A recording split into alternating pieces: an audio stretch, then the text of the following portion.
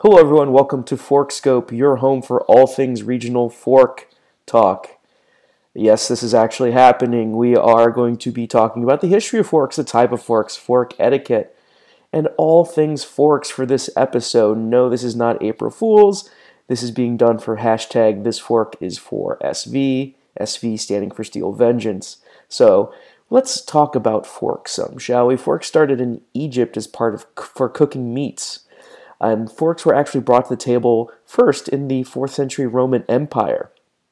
Wealthy Byzantine families in the 10th century used forks, and it just as a status symbol. And then they were eventually brought over to Italy. Now, for England, this is where things get interesting. The Catholic Church disapproved of fork use for many centuries, and Thomas Corate, yeah, that's how you pronounce it. Corate. Yeah, that sounds about right. Brought the table fork to England in 1608. Now, in the good old USA here, fork use wasn't very popular until around the time of the Revolutionary War. Yeah, revolutionary. I have a cold. Sorry, guys. So, let's talk about some types of forks, shall we?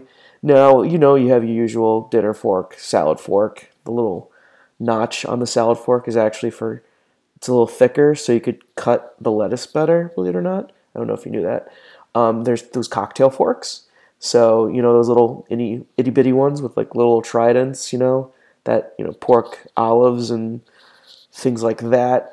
There's the fondue fork, which is the really long forks. Those are kind of fun for stealing people's food. You can just reach across. Fun fact, my grandfather used to have a telescoping fork that he would use at the dinner table. It was funny to an extent. There's the sporf, which is the spoon, knife, and fork combo. Yes, I know, right? There's the sucket fork. This one I got from Wikipedia because it just sounded so weird. The sucket fork, a utensil with tines at one end of the stem and a spoon at the other. It was used to eat food that would otherwise be messy to eat, such as items preserved in syrup. The tine end could spear the item, while the other end would be used to spoon the syrup. So, a thing where you would poke it and then the syrup would come down and then be on the spoon.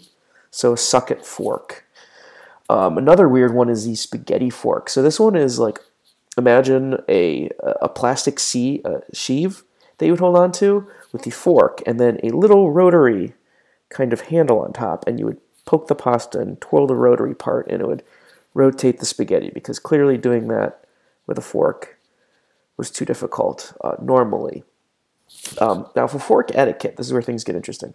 In America, what we usually do is the switching method. So what we would do is we would cut with the right hand and hold the fork with the left hand. Cut the meat, cut whatever, then put down the knife, and then switch and use the right hand for the fork. Now, here's where things get interesting. In Europe, that's backwards. They actually just eat with the left hand with the fork and then the right hand with the knife. That's what I personally do because I'm lazy. But that's the European method, where you cut with the right, eat with your left, and then the left also holds everything. Now, we're doing this because there is a Steel Vengeance competition going on where we review forks and talk about forks and give all our ideas about forks, so we could get into the media day for Steel Vengeance. So this is kind of what's going on. We're going to go full blown into this. So if you guys could retweet this, get some input, send us your favorite forks. What kind of forks do you like? I'm just a normal fan of regular normal forks. I don't like sporks really. The wooden forks, not so much. They kind of feel weird when you put them in your mouth. You know what I mean? So retweet the tweet that's going to go out. Send us your favorite forks. Go to @Parkscope on Twitter. Send us your favorite forks, and then reply us with the hashtag This Fork is for SV. Again, SV stands for Steel Vengeance. You don't have to type out Steel Vengeance.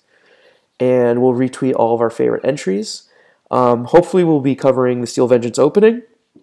And if not, we'll be at Cedar Point soon. And we'll talk to you guys soon. Thanks.